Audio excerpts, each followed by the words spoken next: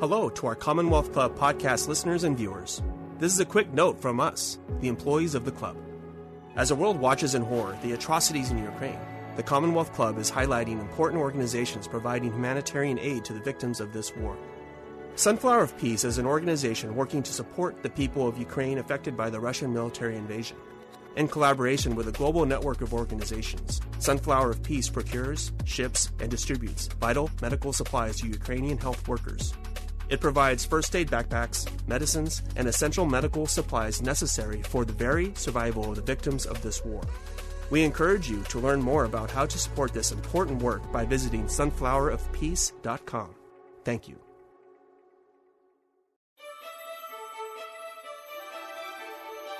Thank you for joining us for another podcast from the Commonwealth Club.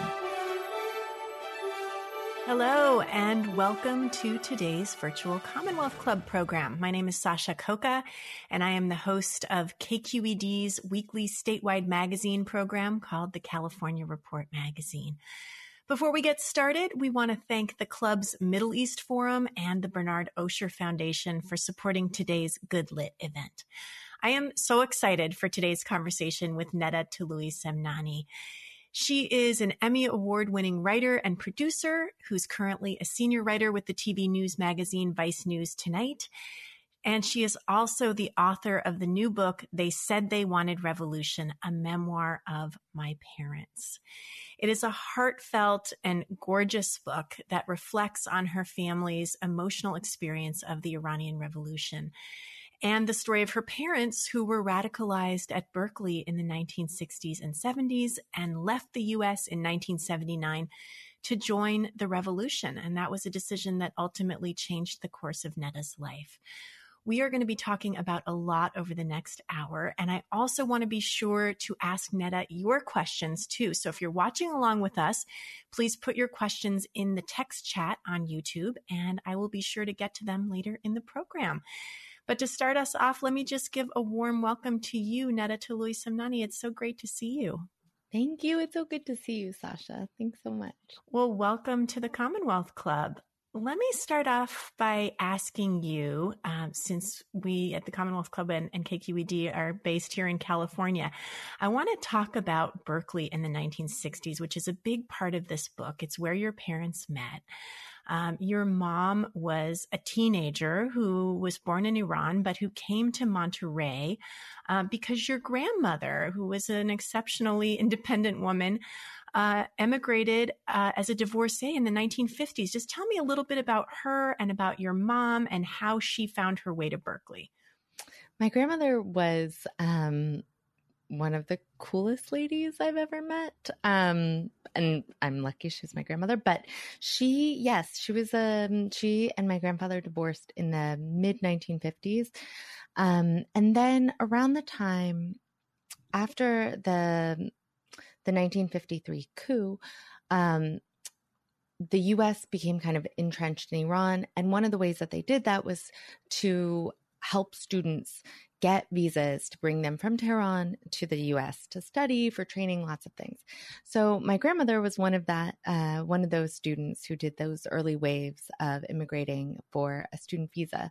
She took her kids. She had 3 kids. My mom was the youngest, and left them with her mother, my great grandmother, in Tehran. And then, she took a passage to California. She started in San Francisco, and she finished her bachelor's degree, and she supported herself in all sorts of ways, including working in a factory pitting peaches.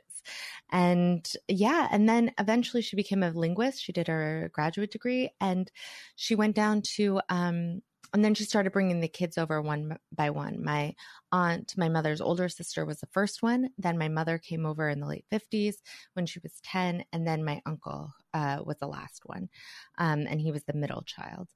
And then after she got a job at the Defense Language Institute, that's when she brought the family down to Monterey. And essentially my mother spent her teenage years in Monterey with a single mother for a lot of them, who was working for the U.S. military, teaching language, teaching Farsi. So my mom was really different, or at least that was her experience of growing up in kind of coastal California. Even though where they were, because of the Language Institute, was relatively diverse, relatively international, mom always felt a little bit out of place.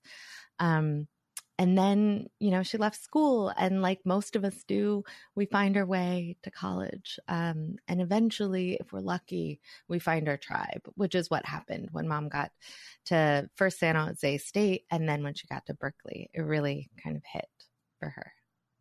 And she also met your dad at Berkeley. He was a student who came from Iran to study, first in the Midwest and then to Berkeley. And in this book, you just paint such an evocative picture of what Berkeley was like at that time.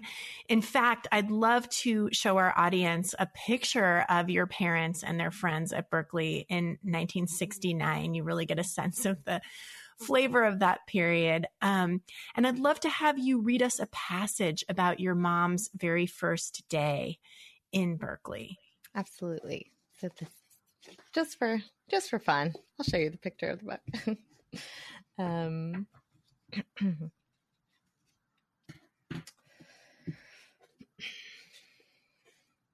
On that day in Berkeley, she walked hurriedly down Telegraph Avenue. She had a quick, funny gait. Heels in, toes out. It pitched her hips back and forth in a way that was a little tomboyish and a little suggestive. She found the sublet, which belonged to a young couple who were visiting Iran for a few months. The apartment was essentially a small room, but my mother took it to share with another Iranian girl I'll call Naz, who was a few years older than she, the little sister of a friend. The girls moved into the studio with the love seat, milk crates, a phone, and a turntable. They slapped fat psychedelic flower decals on the walls and pulled down the Murphy bed to share. That summer, their apartment was where everyone gathered on their way to the Iran House, the meeting place for all the Iranian Student Association chapters in Northern California, a couple blocks away. Do you remember falling for your friends? Do you remember the rush of it, the delight of it, the relief and the joy of it? The feeling was, of course, of course, of course. The feeling was one of being found, finally. Found in a way that made you realize you had been lost, floating aimlessly in a too big world. The feeling was, I'm not alone, not any longer. I'm not a freak. I am accepted and I accept in return. Life became an exclamation point. The blood sang and the heart expanded. So it was for my mother, and so it was for my father, and so it would be for me. That's beautiful. And of course, your mom and your dad met each other. And I think we've got another photo from that time of them, for those of you who know Berkeley, of them in Tilden Park in Berkeley. And the two of them became part of an increasingly leftist group of Iranian students. Tell us about how the climate of Berkeley in the 60s influenced your parents politically. Yeah, so Berkeley, it's important to realize you had said my dad came in the mid-60s, or in the early 60s, rather. So like I said, my grandmother was one wave. My mother's siblings were another wave, and my father came in the early 60s. So it was like the beginning of the civil rights movement really taking off, and he landed in the Midwest. My father, kind of like the rest of the country, in 1967, kind of headed towards Berkeley. And 1967 was classically they called it the summer of love. It was the year. And there were so many people coming to the Bay Area at that time. And of course, at that time, there was the San Francisco Sound and all of that. But on top of that, there was this burgeoning and increasingly this increasingly important anti-war movement, right? Like that was really happening around the Vietnam. But you also had groups like the Black Panthers taking off towards the end of the 60s. So my parents and their friends were coming to the States around this time and really soaking in the climate of it. So Berkeley at that time was definitely left, but as you got into the 70s, it became more and more, it went further to the left. So you went from being Marxist-Leninist to being, closer, and eventually most people were Maoists who were politically active at that time. And that was true of people that were in the SDS. Students for a Democratic Society. Yeah. Yeah, exactly. And my parents, it was true for my parents as well. They weren't political. They became political the longer they stayed at Berkeley, and as they were increasingly a part of the Iranian Student Association and the anti-Shah movement, which also kind of ran parallel to the American anti-war movement. Actually, the global anti-war movement. But yeah, so. And as you were researching this book, you actually came across archival footage of protests, including when these Iranian students took over the Iranian consulate in San Francisco, other protests. And you actually discovered your mother in one of those films, right? Yeah, I did. It was the experience of researching and reporting this book is kind of like, I'm sure this is true for everybody who writes or reports a memoir, but it felt very surreal because my parents had passed away by the time I started working on this book. But I would have these moments where I would be Googling something. And I believe that footage of the protests that you talk about was in the KQED database. But so it would be something like Iranian student protesting. And in this case, I clicked on it, and it was this strange bit of tape. I must have, in my head, it must be like the scraps of news footage or something on a newsroom floor that somebody put together. It was very weird. And then up popped my mother, who was so young at the time. She was in her early 20s. And it was about a week before my parents got married. And so there was all these times grafted onto this random piece of footage that it felt like I had thrown sort of my fishing rod into the great wide internet and had come back with my mom kind of starting to figure out who she was. And I say in the book, like, her mannerisms weren't quite what they would be later, but you could kind of see shadows of the way she walked and the way she held herself and her voice. And it's a really emotional thing. I think for most of us, we're born into families where it feels like our parents were kind of, just sprung out that way. And you always think, or at least I always thought, God, I wish I would have known them when they were younger. And so it was a funny way of actually getting to know my parents as they were younger. Our kids aren't going to have that problem, right? With all the videos and phones. I think about that all the time, truly all the time.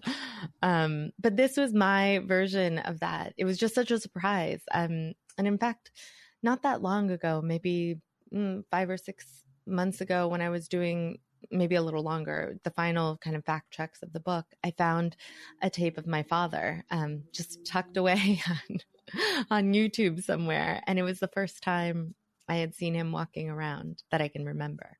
So that was also, but it was another one of those protest footage. And all of a sudden there he was. So there were moments like that all through putting this book. Help us understand what the vision was of these Iranian radical students. They wanted to overthrow the Shah. Yeah, they Iran. did. Yeah. I mean, I think, so, everybody came into the anti-Shah movement from sort of different angles in. Some students, came to college, and that was kind of, they would go to protests, or they would go to demonstrations, or they would go to lectures or whatever. And that was about the extent of it. Other people, the message of the anti-Shah movement really resonated, which was, here was an ally of the U.S. who, and the Shah's family, was essentially governing the country, and there was a certain group of people who were also governing, but it was a monarchy, so the voice of the people was almost non-existent. While during that period, the Shah outlawed, for example, political parties. So there was one political party essentially for the whole country. And there was a great deal of poverty. There's a great deal of concern over literacy. There was need, in other words, there was need in the country that these young people felt like weren't being addressed. And they also felt like they didn't have a voice because they didn't. Essentially, political dissent was outlawed, which is why it was happening outside of the country. By the early 1970s, in fact, it was illegal for Iranian students to be a part of the Confederation, which is the anti-Shah movement, or the anti-Shah student movement was the Confederation. So there was a lot of reasons, I think, that people felt both sort of politicized and angry. And then also they were outside of the country where they could kind of organize and speak out and act with a certain amount of, with a political bent for sure. So that, and then on top of that, this was like the period where other countries, other nations were going through their own independence movements. And I'm not saying Iran was an independence movement, but it's sort of like tacked to that. And so there was something about the global 60s that really resonated with this group of people, these young group of people, and they became a really significant part of that political arm of the global 60s. And unlike many Iranian Americans who came to the U.S. After the revolution, your parents actually went back to Iran because they wanted to help usher in what they thought could be this new society based on their leftist ideals. But that's not what happened. Tell us how that idealism faded and what ended up happening. I think for us, when a big historical event happens, it seems almost inevitable that it should be this way. Like the Iranian Revolution happened, it seemed inevitable now with hindsight that, it would have become an Islamic revolution, that the Ayatollah would have taken charge. But in fact, that wasn't necessarily true at the time. The people who were part of this coalition were the Islamists, it's true, but it's also people who they weren't communist and weren't Islamists. So that was one group. There were the people who were on the left, like my parents. There were guerrilla movements that were more militant. There were lots of different groups who had gotten together, who had worked kind of, either officially work together or kind of work together as this broad coalition to overthrow the monarchy, to overthrow that kind of rule of law.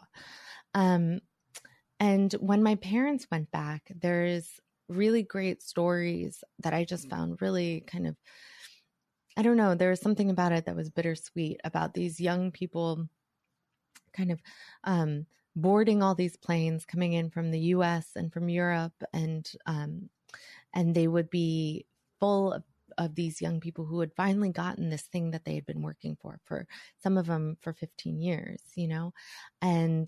or longer. And they would be singing revolutionary anthems, and it felt like a party. And it was just like, like the way that people talk about it just sounds like something out of, I don't know, a movie or a story that you've been told. And of course they land. And my mother said, you could tell all of a sudden the Islamists went one way. It felt like you could see like the rift start as soon as you touched ground in Tehran. So those early weeks and months in Tehran, early weeks, I would say, were ideal. Was exactly what my mom thought they would be, for example.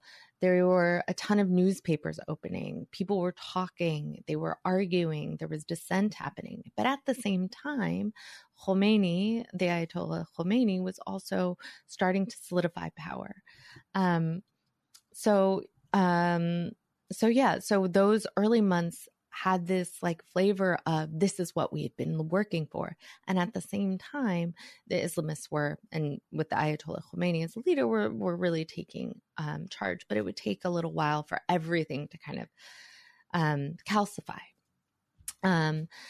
And by that point, by the time that my parents really realized what was happening, they had had a child.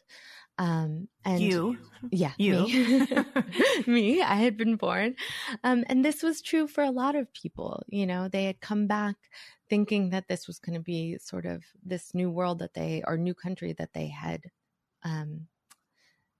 agitated for so long to get. And so they started doing those big optimistic things like starting a family. And within, a year or two, they were trying to figure out how to either influence the government, the Islamic government, Republic, either through, political actions, which were much more dangerous once they were in Iran for lots of reasons, but also they had a lot more to lose with having children and everything like that. And then eventually my parents' organization, there was a faction who decided that they wanted to organize essentially a violent, an insurgency. And so that's kind of what happened. And that, so yeah. And at that point, it really, your parents kind of moved away from, your dad especially moved away from that faction, and it became quite dangerous for your family to stay in Iran, right? Yeah, my mom sort of started disengaging earlier than my father. She had, from before she became part of this movement, she really wanted to go back to Iran and teach English. She had this idea that she was going to be a teacher. And that's, so as there was all this like political turmoil happening around her, she was also starting to disengage. She was focusing more on, becoming a mother for one thing, but also she was starting a language school with her friend.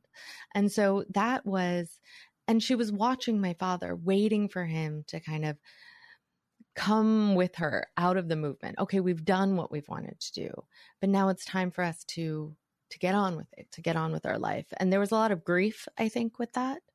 But there was also, my mom wanted her family to be together in Iran, I think. So when this faction started organizing, and my father was against this idea of this violent uprising, this insurgency, essentially, my mother thought that he would start making like a more formal, we're going to leave. And he didn't. And he didn't have the leadership position that he once did. He was kind of phased out, pushed out of the movement, his organization. But he never fully left. He didn't, for example, resign. And that was something that he paid for at the end of the day. Right. Because what ended up happening is the Ayatollah's forces came after your dad and arrested him. And at that point, you and your very pregnant mom, she was pregnant with your brother, had to try to leave and get out. And you were 2 at that point? I was almost 2 years old? 3. Almost 3? Almost 3 years old. Yeah. I think we have a photo. I just wanted to show the photo of you and your relatives. You can't really see people's faces, but it's your mom and your aunt and your uncle. And you all are packing the suitcases that you thought you would be able to carry with you out. And you ended up having to go by horseback into Turkey, which is some of the most arresting descriptions that you have in this book are of the journey that you guys made. You were so young at that time, but you have these fleeting impressions. Can you just tell us what you remember from that time and also what you reconstructed through interviewing your family members about that escape? Yeah. That section took a lot of years to kind of put together. I don't remember, like I said, my memories kind of kick in when we get to the States. So I have impressions and more feelings about the escape. And,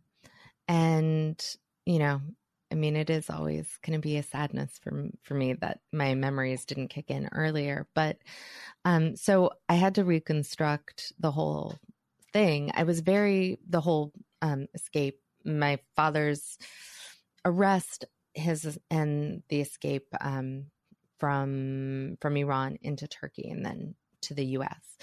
And those were all done through interviews, a lot of research, and just being very lucky that my aunt, my mother's sister, had interviewed my mother for a book she wrote many years ago called Women in Exile, and they had spent a long time talking about the escape, and it was at that point about 9 years after, maybe 9 or 10 years after. So it was further away that there was distance, and she was able to talk about it. But it was still, I mean, it hadn't faded, I would say. So she had a lot of really good details in that, and I spent a long time. It was about 8-hour maybe interview with that. But also everybody else in that went through the escape with us is alive. So I spent a lot of time, and they were so generous, giving me access to journals, to their memories, letting me interview them sometimes over and over again about certain scenes. And then I went to Van, which is a town on the border between Iran and Turkey. It's on the Turkish side, and that's still a smuggling route. I mean, right now for Iranians, but also for Afghans.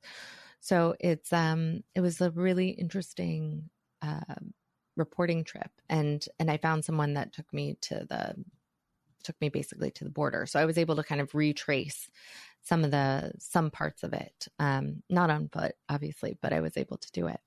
But yeah, I mean, my mother was 7 months pregnant when we left, and they all thought that picture shows, I think it shows the suitcases. So there was a lot of suitcases. We were going away in a car, we thought, and we thought it would be just a few hours because that's how we thought it was going to be. And it turned out that we only went with a car for part of it. Most of it was done on horseback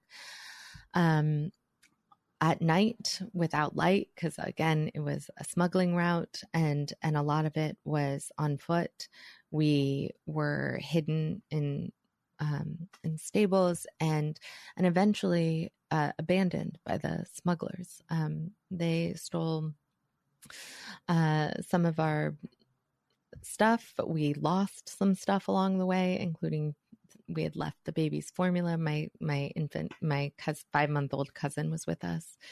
And it was just a harrowing journey. But we eventually, and this part, I don't know why it really hit me to know that we walked into Van safely, all 6 of us, like broken and haggard and all that. But, we walked in on our own 2 feet. Well, they did. I probably was being carried. But there's something about that image that always, when life is kind of weighing me down, I think about that. There's something about like the resiliency and the strength of humanity and of people, and when things are really hard, that in my head, that image encapsulates. Yeah. Absolutely. And I mean, seeing the images of young kids right now after the invasion of Ukraine, coming across borders and largely being with their female relatives, their moms or their aunts like you were. I mean, I can imagine that really resonates, even if you don't remember that viscerally somewhere within you, that you lived that kind of experience and trauma as a young refugee kid. And I wonder if you think this book kind of sheds light on, or gives readers a lens on something more universal than just, the experience after the Iranian Revolution, but really maybe more worldwide. I mean, I hope so. I think so. I hope so. That's part of my real hope for this book, is that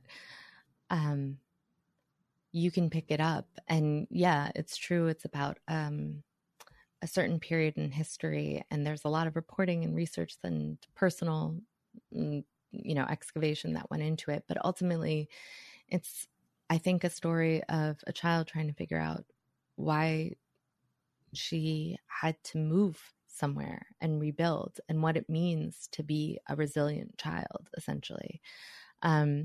And I was really lucky, I think, that as a kid, I spent a lot of time writing journals. And so the third part of this book is essentially there's excerpts from journals and emails and letters from the time I was 8 until 39, 40, I think.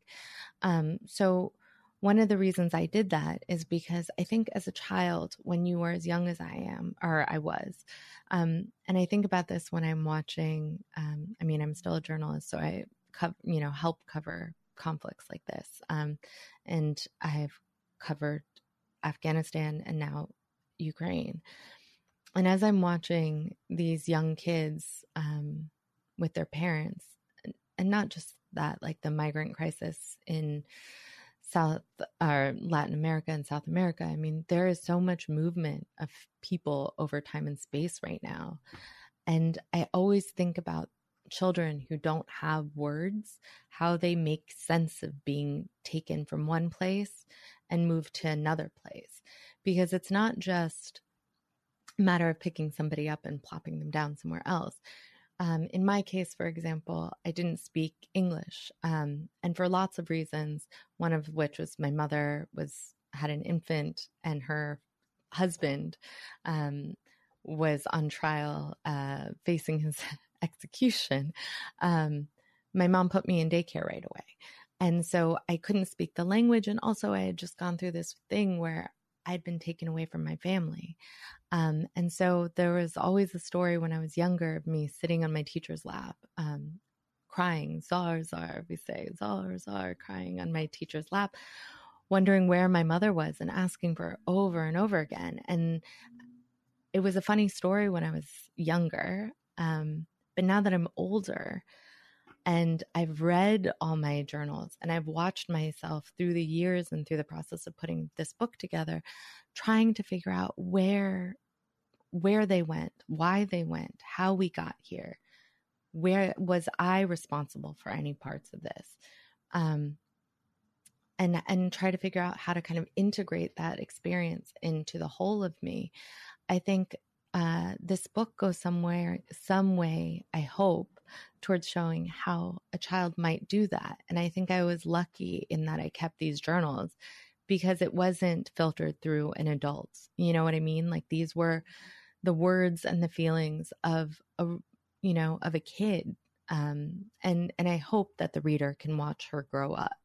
That's my hope anyway. So yeah, it's really hard, especially as a mother now, but it's really hard watching this because it's almost one of the things that I know is that escape, that trauma reverberated through our family, the good and the bad of it, it's still reverberating, right? Like we're talking about this now. And when I think about the movement of time and place, of people over time and place now, I think about how that's going to reverberate for them, and all those millions of stories that they need to tell. Absolutely. I mean, there's so much research right into epigenetic trauma and passing it down and what all those migrations mean for all of us who are children of immigrants or immigrants ourselves. I do want to make sure we include a bit about your father. We've talked a lot about your mom. And, you said that he had a trial, a very public trial after his arrest, and he was eventually executed and killed by the Ayatollah's forces. You were, again, very young when this happened. But there's so much in here about the deep love and connection that you did have with him as an infant and a toddler, and also the rebuilding of that relationship almost through researching who he was and interviewing your family. And yeah, so I'd love to hear what you learned about your dad in the process of researching this book. And as you tell us about that, I'd like to cue up another photo, which is a black and white photo of you and your dad. Your baby in this picture. Yeah. It's very sweet. I think I was, one of the, I guess, side effects of my dad being a political organizer and an activist in Iran when it was quite dangerous to be was he was underground most of the time for most of my life with him. So he was kind of the primary caretaker. So it would be he and I for, most days. And he would do things. You mean you guys were like hiding out? Once the Ayatollah's forces were looking for him, you guys would be in a house somewhere. Yeah, we were. Where your mom would be out doing her English classes or whatever. Yeah, we were in what I call a safe house. Like no one was supposed to know where we lived, and so exactly. So no one was supposed to know where we were, and so Dad would do things like he would take, he would draw cartoons for me and then tell me stories. I used to have a book of all of these drawings that he and I did. And so I think I credit a lot of my my storytelling, the fact that I wanted to be a writer all my life, because so much of our relationship when I was a child was about telling stories and him telling me stories and me telling him stories. But yeah, when he was on trial, the trial, it's very surreal. You can find the trial on YouTube. And I was lucky enough that someone got smuggled out, what was essentially kind of all the documents, including the trial transcripts, but some of like the evidence that they had against, it wasn't just my father. He was on trial with almost 24 other people, about 22 other people. And they were tried together at the prison.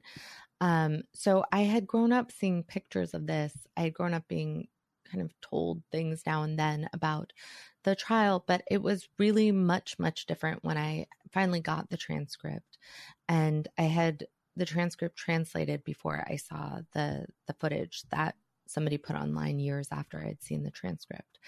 And I had my father's last letter that he wrote the night before he was executed. And I had never had that translated until I had the translator translate both of them at once. And it was really interesting because I had done so much reporting and so much research, and then having my father kind of explain in his own words, to some extent, a lot of the things that I had learned on my own was like a really strange and profound experience. But also it was, he had been in prison at that point, almost 6 months, maybe 6 months.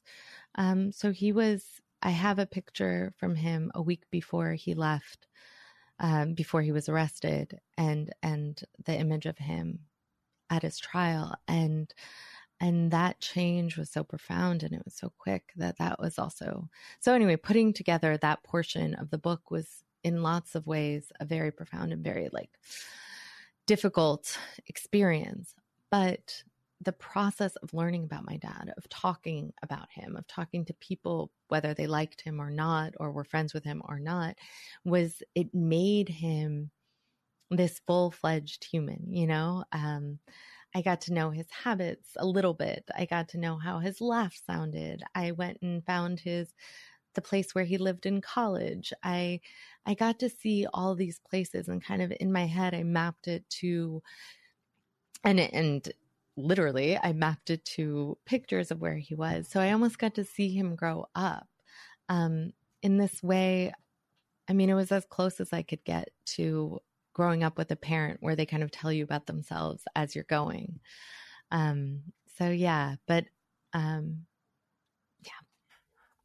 We're getting a lot of audience questions, and I want to make sure we have time for some of them. But I also know that you have a passage that you want to share with us, just one final passage you want to read. And it's, we should explain that, you finished this book while you were pregnant with your son. It was a book that took you many years to write, but the ending of this book is a message to him. So I'd love to have you share that with us, and then we can get to some of these wonderful questions that are coming in from the audience. So this part of the book was when I didn't know what to say. I sat down and wrote this about why I was writing this book. So whoever you are, whoever you may be you. It doesn't matter who you are. I want you, whoever you are, to hear this. Whoever you are, I want you because I need to tell you. I need to tell you a story, to write you a story. I will find you and read you this story. If you can't hear and don't read, I want to show the story to you, this story. But I do want you. I want you to try to read, to see, to listen to the story about me. It is about me. A little bit. It is a little bit about me, but it isn't only. It is a story about a lot of people I know and people I never will. It is a story, many stories really, about place and places and some of the people who moved between those, who moved across those lines, who crossed those lines.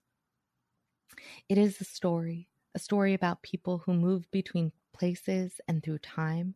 It is about the past, about journeys I stitched together, scrap by scrap, until the present came through.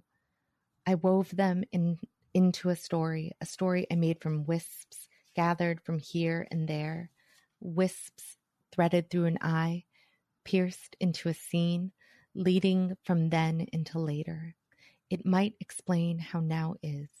It might explain today some. That is how the story was built, but it is a tale about how things began. I want to tell you what was built and how it was broken. I want to tell you about what we lost, about what I lost, about those lost. I want to tell you all the things lost to me and to you, about all the loss that built up like scum on a window and dust on a ledge. I want to tell you about all the loss, swept together, piled loss on top of loss, until it became something scattered like seeds, something like life, something like lives, something like diaspora. I will tell you about those who dispersed, about the dispersed, about those who came apart together, and those who then came together, about the ones who lived through the losing, who lived throughout the loosening, who wound themselves tight, who tightened and bruised, who became a new thing. I will tell you some things about them. Beautiful. Let me pivot to questions from our audience. We're getting in a lot of great questions. One of them is pretty simple. You mentioned that you traveled to many places around the globe to research this book. Did you go back to Iran, or have you been back to Iran in the process of researching this book? Yes. Not for the book. I went back to Iran in 2003, 2004.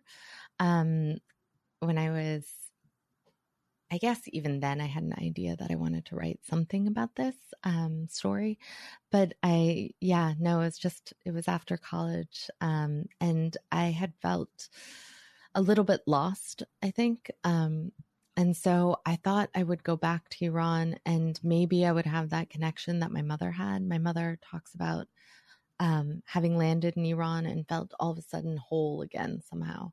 I didn't have that experience, but it was a profound and beautiful experience. And it really did, I feel like I'm using the word profound a lot. It really did kind of shape who I was, who I am.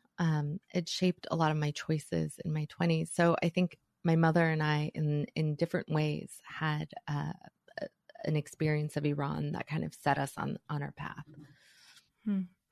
Another audience member says, this book is both informational and personal. What was the most challenging part for you to write, and what was the most rewarding part?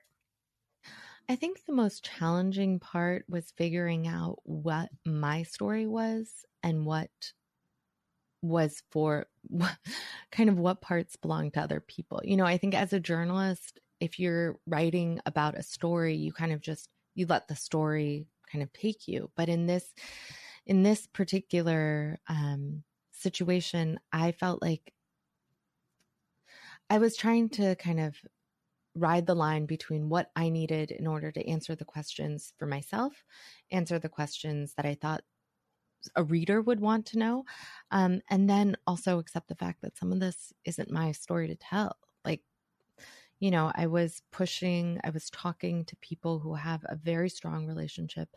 This is their story as much as it is my mother's, my father's, mine. And so what to kind of leave, what not to push on, and then how to be really humble when I was asking for people to share with me. It was actually a really good training as a journalist to do. Right, because you were trying to approach it as a journalist, but really these were your family members, and you didn't have that, you know, objectivity hat on, right? You had to abandon that. There's a point, I think, in the book where you talk about how your uncle was like, you're not going to talk to me like a reporter. So that dovetails with another question from an audience member. Can you share what the response has been to your book? Have people reached out to you that knew your parents or other family members? Yeah, actually, they have. It's been really, I mean, the response has been kind of amazing in some ways. Some people have a lot. In the beginning, I was getting a lot of emails from people who were American and had gone to college in the States with Iranians and had kind of wondered what happened to people that they knew on campus or who were political or whatever. And this sort of gave them some closure. I also heard from a lot of people, like I said, like myself, who were children of diaspora, refugees a lot, and who had decided to talk to their own family, to their own parents, which was really satisfying. And then more recently, people have reached out who knew my mother, who knew other people in the movement, who knew my father, who hadn't heard their parents talk about their own relationship or role in the Confederation and the anti-Shah movement. So that's been the last, few weeks. And then, even today I've been getting emails asking, I went to high school with your uncle. Can you help me get in touch with them or something? So it's been a full gamut. I mean, I think the responses that they all mean a lot to me. People have reached out. There's people that have reached out who are mothers who have said that the things I write to my son and for my son have meant a lot to them. And so, yeah, I don't know. It's a really amazing kind of experience to have been toiling away on something for almost a decade and having so many different types of people connect to me. I'm going to fold two audience questions together because they're sort of similar. One is, was there anything that you learned about your parents that you would have rather left unknown? And the second one, related but not the same, is there a question or story that you wish you could have asked your mom and your dad or your dad? To the first question, no. I think there were some things I learned that felt hard to know at the time, and now I've made my peace with them. I think the hardest part is that I don't know so many things, I have a lot of questions about like certain events that I want to know more about, or why did you do this versus that? Or, that's the hard part of having the two essentially protagonists or main characters, not be around for me to ask some pretty serious follow-up questions. But no, there was nothing. I was really worried that there would be parts of it that I would uncover something. My brother was constantly warning me, like, you might find out something that you don't want to know, and then how would you unknow it? But it turns out that you can accept people for who they are. And I think for me, in this case, I have to accept my parents with just so much that I don't know, so many blank spots that I just will never know. Some of the things that I wish I could ask my mom, for example, is I will never know. And if anybody out there does know what my mom was doing in Yemen, please, please tell me. I am dying to know what she was doing in Yemen. I want to know what, my father had written her a letter when they had spent a year apart to kind of win her back. And whatever he said in that letter did the trick. And I want to know, it's not maybe my business, but I still want to know what's in the letter. What kind of convinced her rather. I want to know, God, so much. I don't know. The list is so long. I think what's true though is, whether your parents die when you're young or much older, you're going to wake up the next day and have 10 questions to ask them. Here's another question. Now that the book is out, is there a story you wish you could have included in the final version? Something that maybe you had to cut? Yeah. I had forgotten about this section because I had cut it so long ago, but my husband remembered it. When he read the book, he said, I changed a lot or something. And he said, but I had expected this one part. When I was in Iran in 2003, one of the first trips I did was to go to Kerman, which is where my mother's family was from. And from Kerman, we went to this town, a city called Bam. And Bam had this fortified kind of city. It was kind of made of mud and it was like soil and dirt and whatever, but it was beautiful and it was ancient. It was thousands of years old and it was perfectly preserved. And it was my first month in Iran. And it was a really I was there at sunset and I was, we had just driven across the desert and it was this moment of feeling, the weight of history and the passage of time. And then I was working in a nonprofit while I was in Iran, and not 2-3 months later, there was the earthquake that destroyed Bam, including that the citadel, the Argebam, and that was such. And then I ended up working in Bam in kind of the earthquake relief, and it was such a important part of my life. But that I had written a lot about that trip, that early trip to Kerman and to Bam. And so that was a part of the book. And I wished, it didn't make sense in the narrative, but it was such a, it was an important part for me, of my life, apart from this story. Another question, how did the Iranian students influence the revolutionary movement in the U.S.? You talked about how they were influenced by groups like SDS or the Black Panthers, but what was the influence you think the Iranian student movement left on the U.S.? There's also a recommendation that Bob Avakian's book, From Ike to Mao, speaks to Berkeley in this time period. Oh, yeah.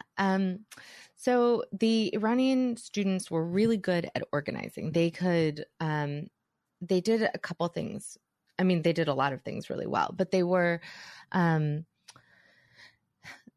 had been told that if, for example, if SDS or if anybody needed to put together a demonstration really quickly, the Iranian students on campus would be kind of the people that could turn out bodies too. They were, obviously, maybe not obviously, they were highly educated. They had a lot of free time, and they were deeply committed to a cause that it wasn't just about the anti-Shah movement, right? So a lot of the tactics that they were doing would overlap with stuff that was happening with the anti-war movement, civil rights movement. And so there was this back and forth influence between the Iranian students and the rest of these groups. In Europe, it was probably almost more palpable. There was a series of protests in Germany where a protester died. It was like this big moment in the global 60s. And that protest was the students from around the city had come out in protest of the Shah. So there were moments like this throughout the 60s where these big protests were happening. And then you would dig in a little bit and you found out that, there was this anti-Shah element to it. So it was, and then the Iranian students were really interesting because they were able to organize without like the technology that we have now. Across countries. They were able to get around borders and stuff. They were able to use technology to their own benefit. And part of that is by sharing information. They spent a lot of time making these sort of collecting news from around the world that they would put together in these sort of it was almost like omnibus newspapers and distribute that. So they spent a lot of time kind of sharing information, developing theories, and then organizing. They were just like one of the best groups for organizing that was working outside of the country and then in the US and in Europe. Fascinating. Well, we've reached the point in our program where we have time for just one more audience question, and I'm going to ask you this one. Can you talk about the book cover? Were you involved in the design? I was kind of involved. I mean, the artist who did it is a woman. She's called Mina Jafari, and she is a DC-based artist. She's Iranian. And so, yeah, I mean, the most I did was when they asked me if I had an idea of the artist I wanted Mina to do it because I loved her work. And she sent me a couple, she sent, the team like a couple versions, a mock-up. But no, this was Mina's work. It was absolutely, I love it. I can't, it's like something out of my dreams. Yeah, it's amazing. But no, that was all Mina. Well, Neda, you have also produced an incredibly beautiful book, and I just want to thank you for talking about it with us, for sharing it with us. I, as Neda knows, both read the book and listened to the audiobook back and forth because I was so absorbed when I didn't have time to physically read it. I was walking and listening to it. It's just completely consuming. And so I want to thank you for joining us today and for talking about your new book. Again, it's called They Said They Wanted Revolution, a memoir of my parents. And we encourage all of you to pick up a copy of Neda's book at your local bookstore. If you would like to watch more programs or support the Commonwealth Club's efforts in making in-person and virtual programming possible, please visit commonwealthclub.org/events. Neda Toloui-Samnani, thank you so much for being with us today. Thank you. Thanks, Sasha. This was great. It was wonderful. And thanks to all of you in our audience. I'm Sasha Khokha. Thank you and take care.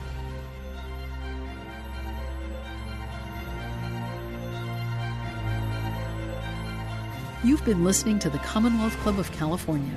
Hear thousands of our podcasts on Apple Podcasts, Google Play, and Stitcher. If you like what you've heard, please consider supporting our work and help us bring 500 programs a year to listeners like you. Go to commonwealthclub.org/donate. Think your way around the world with our travel programs to exciting domestic and international destinations. And when you're in the Bay Area, please join us live at our events. Thank you for listening and for your support.